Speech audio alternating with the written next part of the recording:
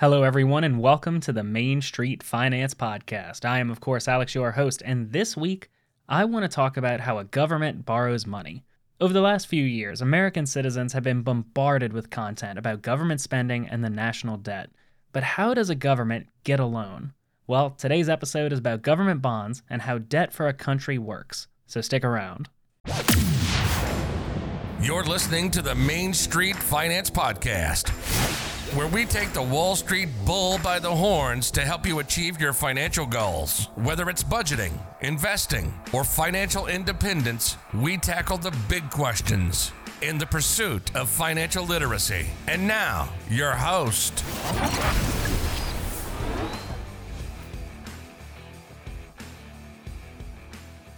All right, so how does a government get debt? Smaller government agencies such as towns, cities, counties, and even states can get regular old bank loans to finance projects just like you or I can. Although the process is a bit different.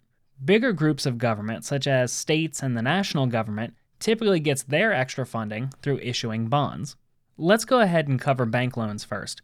For a normal person, if you wanted a loan, you would simply walk into a bank, ask to speak to a loan officer, then you would have a conversation about how much money you wanted, what you're going to do with the money, and all sorts of other stuff.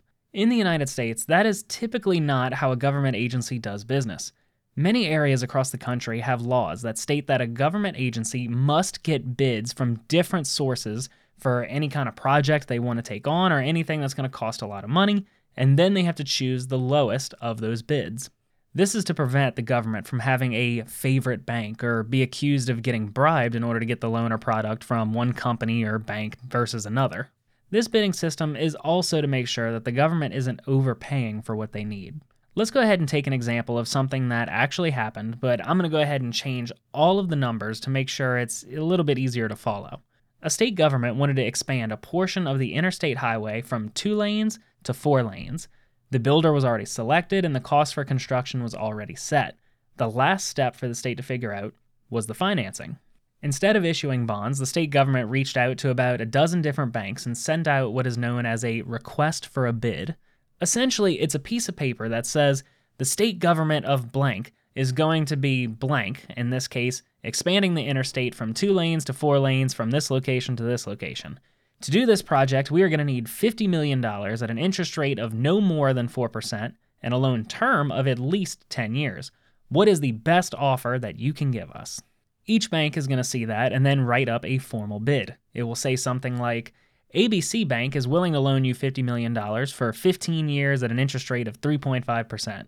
The state is going to take all of these bids, open them at the same time, and then choose whichever one is the best. In this case, the best means some mix between the lowest interest rate and the longest term of the loan. For those of you that don't know offhand, the longer the term of a loan, the lower your payments will be. This is because you're paying back the same amount of money, but you're doing it over a longer time frame. Since there's more months that you're making payments, the payments will be lower. So that is how a small government agency typically gets a bank loan. I'm pretty sure you all didn't turn on this episode to hear about what states and cities do, but consider this to be a good side conversation you can now bring up at parties with your friends. Now, for the main entree of the week, how a national government gets money loaned to them? Well, the answer is simpler than you imagine. They issue bonds. Governments and corporations issue a huge majority of the total bond market. Governments are, of course, a large portion of that. For those of you that don't know how bonds work, I'm going to give a quick and dirty interview here, but if you want a more detailed explanation, be sure to check out my episode number 14 where I talk about bonds in depth. In short, bonds are debt. Each bond is typically for a small dollar amount, usually $100 or $1,000, but millions of them can be issued at one time. Each bond is created with an interest rate and a term. The term can be anything from a month to 100 years. Interest on a bond is typically paid out every 6 months. But even though bonds are debt, unlike most loans, they are not paid down over time. Bond payments only consist of interest until they're paid off in full with one big payment. For example, let's say you buy a 1-year government bond with a face value of $1,000 and an interest rate of 10%. Well, 10% on a $1,000 bond means that you would receive $100 in interest every year. And if you're going to be paid out twice a year, that means you are going to be receiving a $50 check every 6 months. Typically, when this is done, your last interest payment is put together with getting your principal back or the money you paid to buy the bond. In this case, you would buy the bond in January, receive a $50 check in June because it's about 6 months in, and then you'd receive a second check the following January for $1,050. You get $1,050 because it's been a year, so you get your $1,000 back, and they still owe you the interest on that last 6 months. So that's the quick and dirty explanation of how bonds work. Governments pay off and sell bonds all the time to keep money moving and keep it coming in as it's needed. The US government typically sells bonds every week, if not every other week. Keep in mind that they've been doing this for decades. So just about every week, the government is paying off old bonds while at the same time taking on new ones or issuing bonds. How a government either takes on more debt or starts paying down on their debt is decided every week. If the government pays off more bonds than they issue in a certain week, then they're paying down debt.